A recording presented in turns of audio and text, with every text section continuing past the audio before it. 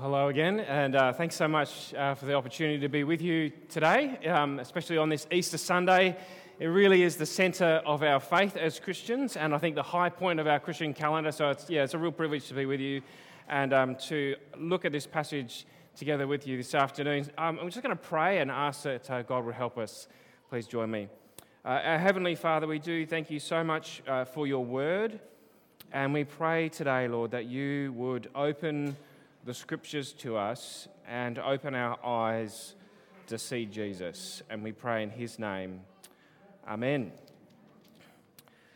As I said, we've moved up here from Tassie in January of this year, and we're really loving exploring this whole coastline up here and checking out the beaches and sort of basically defrosting from Tasmania. It's a great place to live up here, isn't it? And we've really enjoyed checking it all out. And one of the things that we did enjoy was going along to the Hastings River mouth. I don't know, probably most of you have been up there, where they've got that break wall with all the rocks that have been painted. You've probably walked along there.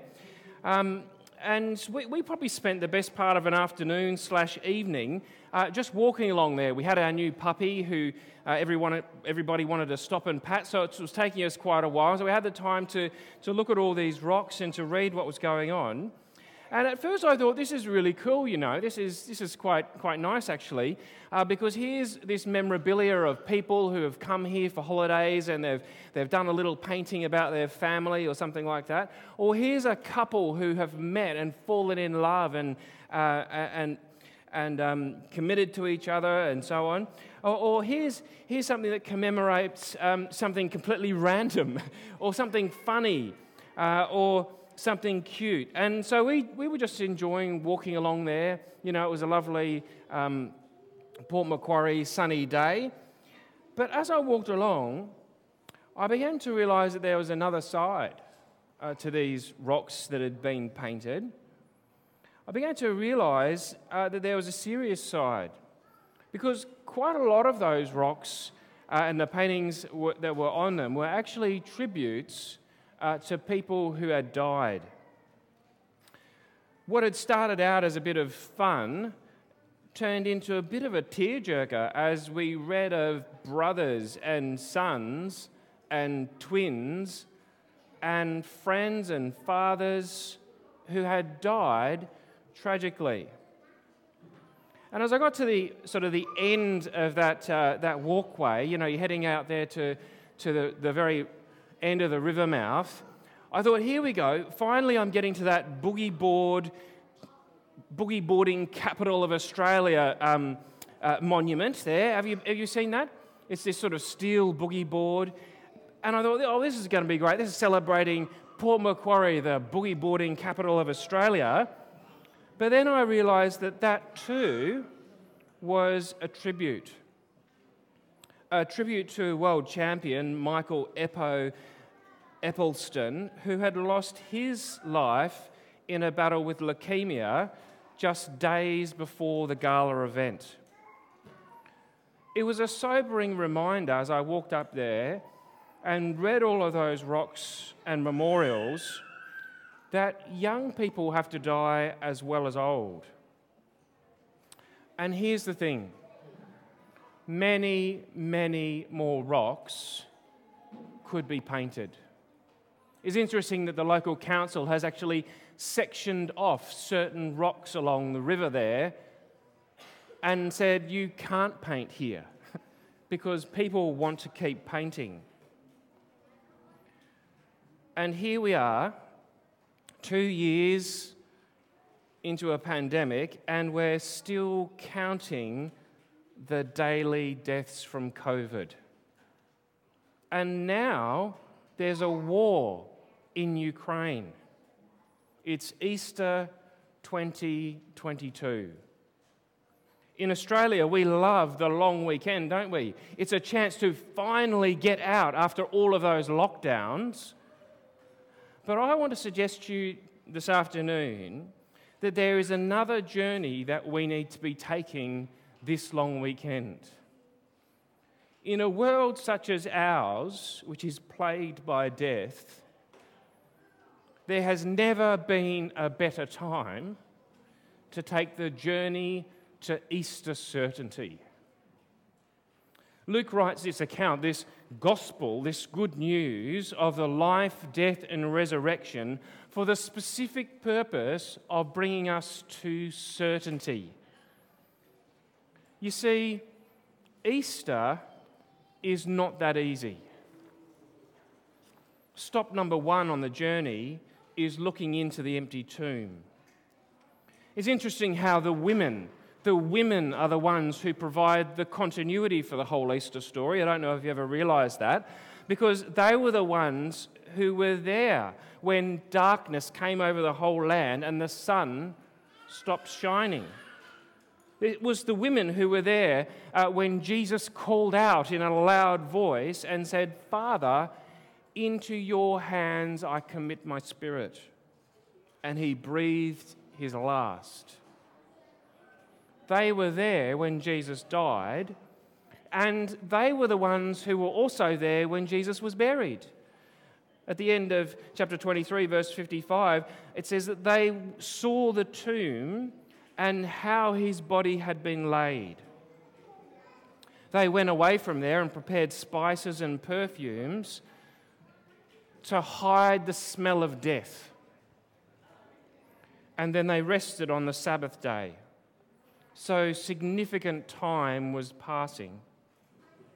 And so when we come to chapter 24, the very last chapter in this gospel, when they come early in the morning on the first day of the week, we know what they are expecting.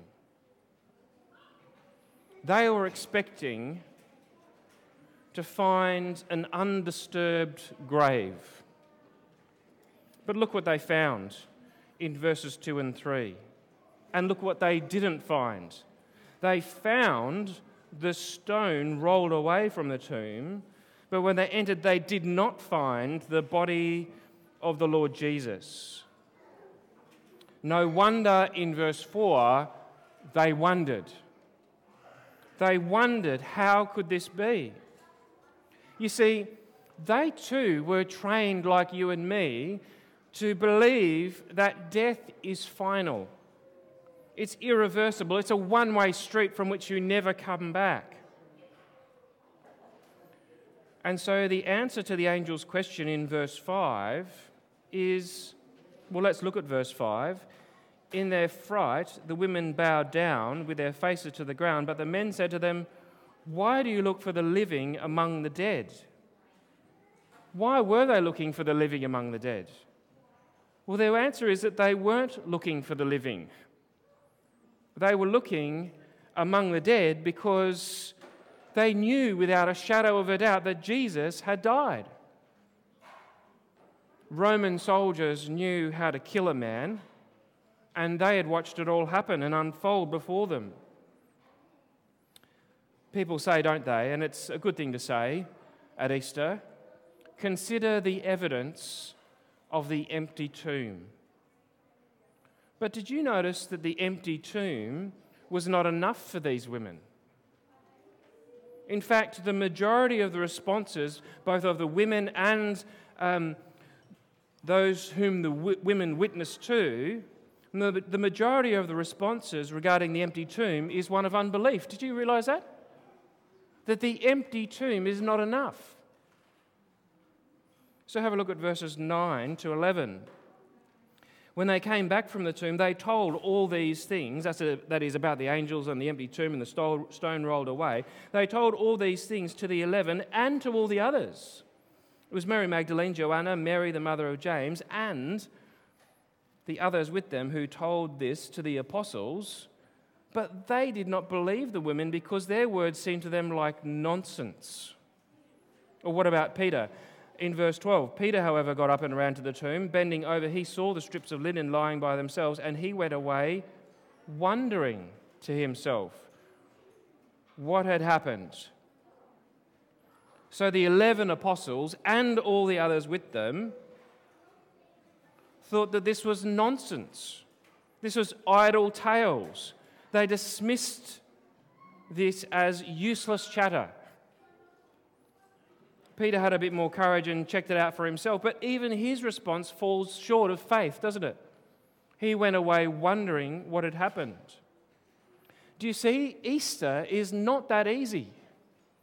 It's not that simple or obvious.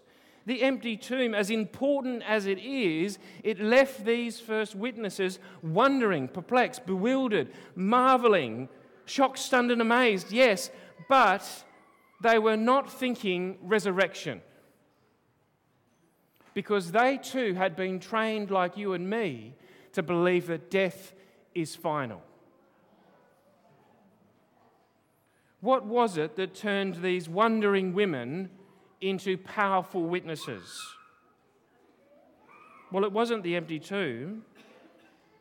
It wasn't even the shining men who spoke to them. There's something we've forgotten in our telling of the Easter story. We like doing the little crafts of the empty tomb, and it's easy to do a symbol of the cross. But there's something we've forgotten in our telling of the Easter story. What was it that brought these women witnesses from wondering into witnesses? What was it? Have a look at verses 6 to 8. He is not here, he has risen. Remember how he told you while he was still with you in Galilee, the Son of Man must be delivered over to the hands of sinners to be crucified and on the third day raised again. Then they remembered his words. What was it that brought the women from wondering to witness? It was the words of Jesus, the prophetic words of Jesus come true. It was remembering the repeated words of Jesus, how he spoke about his death and his rising again 3 days later. You see, one of the biggest reasons for believing according to the Bible is that of prophecy coming true. So that's the first stop on the journey, looking into the empty tomb. The second stop is walking with the risen Jesus. And this is amazing. I remember the first time that someone showed me this, just how hard Easter is. Luke draws our attention to two of them in verse 13. That is, two people out of the 11 and all the others that are mentioned in verse 9, those people who had heard the reports from the women, but still remained unbelieving. So two of them were walking along, and as it often happens on a road trip, they were talking, because that's what happens, isn't it? When you go on a road trip, you start talking. And what was it they were talking about? Well, they were talking with each other about everything that had happened, verse 14. That is, they were discussing the death of Jesus and who should appear to them at that very moment. Jesus himself. Verse 15, as they talked and discussed these things, that is, the things about Jesus with each other, Jesus himself came and walked along with them. Have you ever heard someone say, well, yeah, it's all right for you to believe in Jesus, but I just can't bring myself to believe in Jesus. Unless he was to turn up in my living room when I'm watching TV and be there, I would not believe in Jesus. Well, here are these two people talking about Jesus, and Jesus himself shows up. He appears bodily before them. Now, you would think that that would be enough to convince them, but look at verse 16. Sadly, they were kept from recognizing him. And the thing that stopped them in their tracks was not the person of Jesus standing there before them, but the question that Jesus asks in verse 17. Have a look at that. Verse 17. He asked them, that is, Jesus asked these two unbelievers, these people who doubted that he had risen, they hadn't even thought of the idea that Jesus had actually risen. He asks them, he says, what are you discussing together as you walk along? They stood still, their faces downcast. Now, Cleopas, one of the people who was walking along here, must have been incredulous in verse 18. He says, are you the only one visiting Jerusalem who does not know the things that have happened in these days? Who are you? Have you had your head buried in the sand? What planet are you from? Don't you know? Don't you realize? I mean, everybody is talking. This is public news. Jesus' death wasn't a private thing that happened, sort of somewhere secluded. Everybody knew about the death of Jesus, and everyone was talking about it. What do you think we're talking about? Are you the only one? Where have you been? And then, this is amazing. They answer Jesus' question in verses 19 to 21. Let's read that there. They said, what things, he asked? And they said, about Jesus of Nazareth, they replied. He was a prophet, powerful in word and deed before God and all the people. The chief priests and our rulers handed him over to be sentenced to death, and they crucified him. We had hoped that he was the one who was going to redeem Israel. And what's more, it is the third day since all this took place. Can you believe it? They are telling Jesus, in the words of Jesus, the things that happened to Jesus, thinking that Jesus doesn't know. Can you see the irony of what's going on here? This is ridiculous. They are telling, Jesus used these words on the third day, and it's now the third day. And then it gets worse. Have a look at verse 22. It says, in addition, in other words, there's more ridiculous irony going on here. Have a look at verse 22. In addition, some of our women amazed us, and they went to the tomb early this morning, but didn't find his body. They came and told us that they had seen a vision of angels who said he was alive. Then some of our companions went to the tomb and found it, just as the women had said, but they didn't see Jesus. Can you believe it? There's more. They tell of the women's report of the empty tomb, the absent body, the living Lord, a testimony backed by others who had gone to verify the evidence for themselves. Now, we as readers of Luke 24 should be crying out in frustration. Come on, Cleopas and you other guy who's walking along with him. But the penny should be dropping, right? The living Jesus is bodily walking along with them. They're discussing Jesus. Jesus is telling them, surely the penny's going to drop at some point. And that moment of realization is going to happen. We're waiting for it. All the pieces of the puzzle are there. They have all the information in front of them. But Easter is not that easy. It's not that easy. Easter is not that obvious. What's fascinating is Jesus' response here. Jesus does not jump up and down in front of them and say, look at me. He will do that later on for some other people and say, look at my body, my hands and my feet. And even for them, do you know what? It doesn't make them believe. Have a look at it. In verse 41, they don't believe. Look at what Jesus' response is here. He doesn't send them back to the empty tomb to check out the evidence there. He doesn't jump up and down in front of them and say, look at my body. There's something we've forgotten about Easter. And one of the biggest reasons for believing the Bible, according to the Bible, is that the Bible is full of predictions that come true. What does Jesus do? Well, this is our third stop on our journey. We've looked into the tomb, we've walked with the risen Jesus, but we need to see with the eyes of Scripture.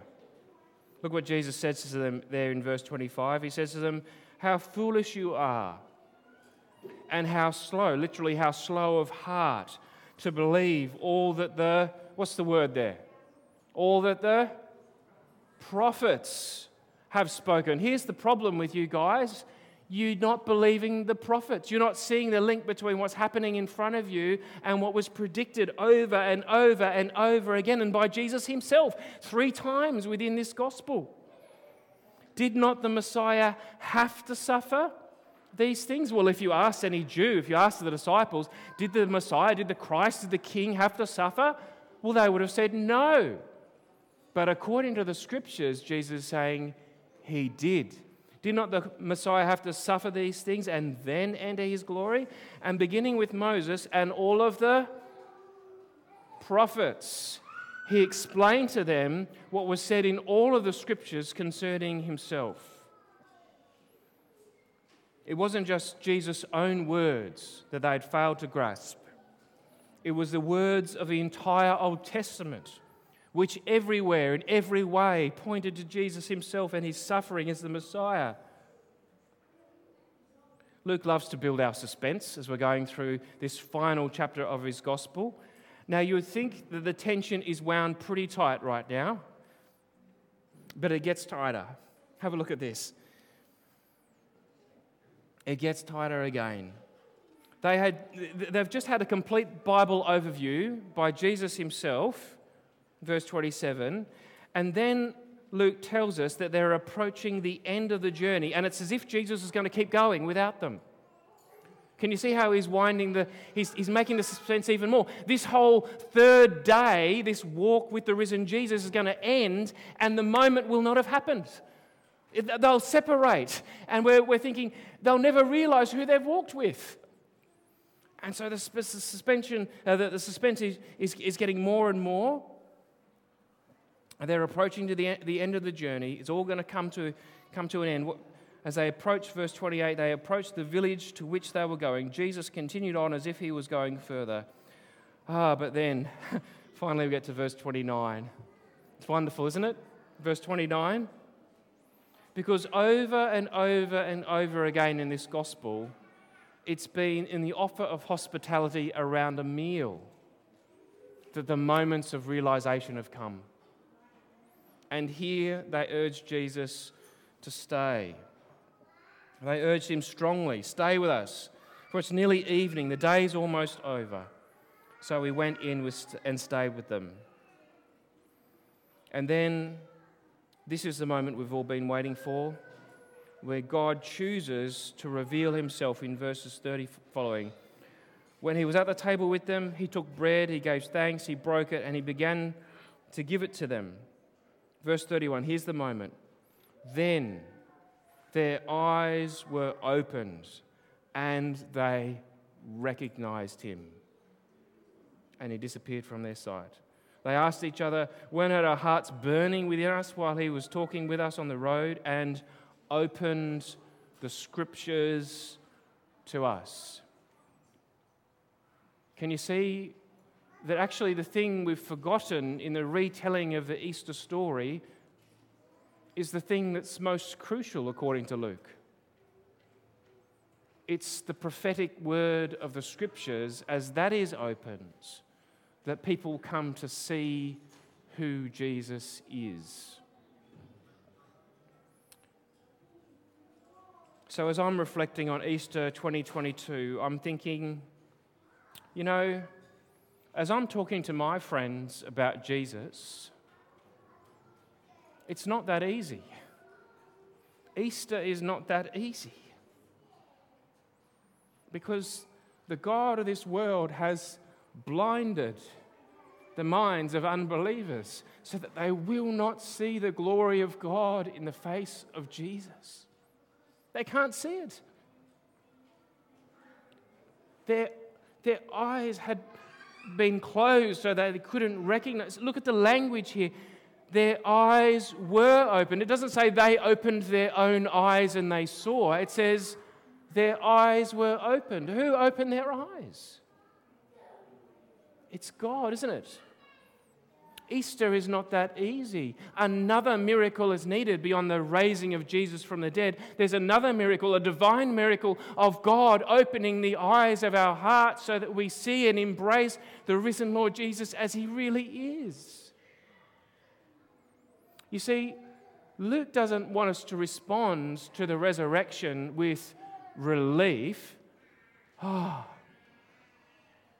He's not dead after all, or even rejoicing, hooray, he's risen indeed. Luke wants us to respond to the resurrection of Jesus, not with relief or rejoicing, not only, but with repentance. Do you see? The thing about Easter is that Jesus is still alive. Where is Jesus now? Luke will tell us that he's ascended to heaven. He's sitting at the right hand of God. He is ruling the nations. So have a look, will you, at verse 47 if you've got a Bible there. He says, what needs to happen now? Repentance for the forgiveness of sins will be preached in his name to all nations. This is Luke's version of the Great Commission. The implication of Jesus rising from the dead is not just rejoicing or relief, but repentance. We've got to turn our life around. We've got to stop living for ourselves now and start living for Jesus, because he's not just a phantom. He's not just someone there in fiction or even in history. He's real. He's living. He's reigning. He's not just risen from the dead. He's been raised up to glory, and he will come again in return. Are you ready for that? Have you turned your life around? Have you changed your mind about Jesus and started living with him as Lord? That's what Easter's all about, isn't it? Jesus is alive. It's true. So repent and believe the gospel. Look to him for the forgiveness of sins. He will take all of the stuff that's in your account, all of your sin, all of your shame, all of the things that you have done in secret. He will take all of that onto himself, and he will go into his account of perfect righteousness, and he will swap the wardrobes. Forgiveness. He will exchange his perfect life for your life of sin and shame, so that we can stand before this risen Lord Jesus and be accepted. That's the message of Easter. I wonder this afternoon, have you looked into the empty tomb and heard the words of the angel? He's not here. Have you remembered the words of the Lord Jesus that the Christ must suffer and rise again? Have you peered in with Peter into the tomb and wondered? Have you journeyed along the road with the risen Lord Jesus? Has your heart burned within you as you heard the scriptures explained to you? And have you dined and discovered Easter certainty? Have you seen with the eyes of Scripture? Because Luke wants God to open our eyes to see that it's all come true and to recognize the risen, reigning, and returning Lord Jesus Christ. Let's pray. Our Father God, we thank you so much for Easter. We thank you that death is not the end, because Jesus has been raised to life. We thank you so much, Lord God, that we just pray, Lord God, that you would open our eyes more and more to recognize Jesus for who he is. Would you give us the gift of repentance so that we can live for you now instead of living for ourselves? And would you prepare us, Lord, for that day when you return? We pray in Jesus' name. Amen.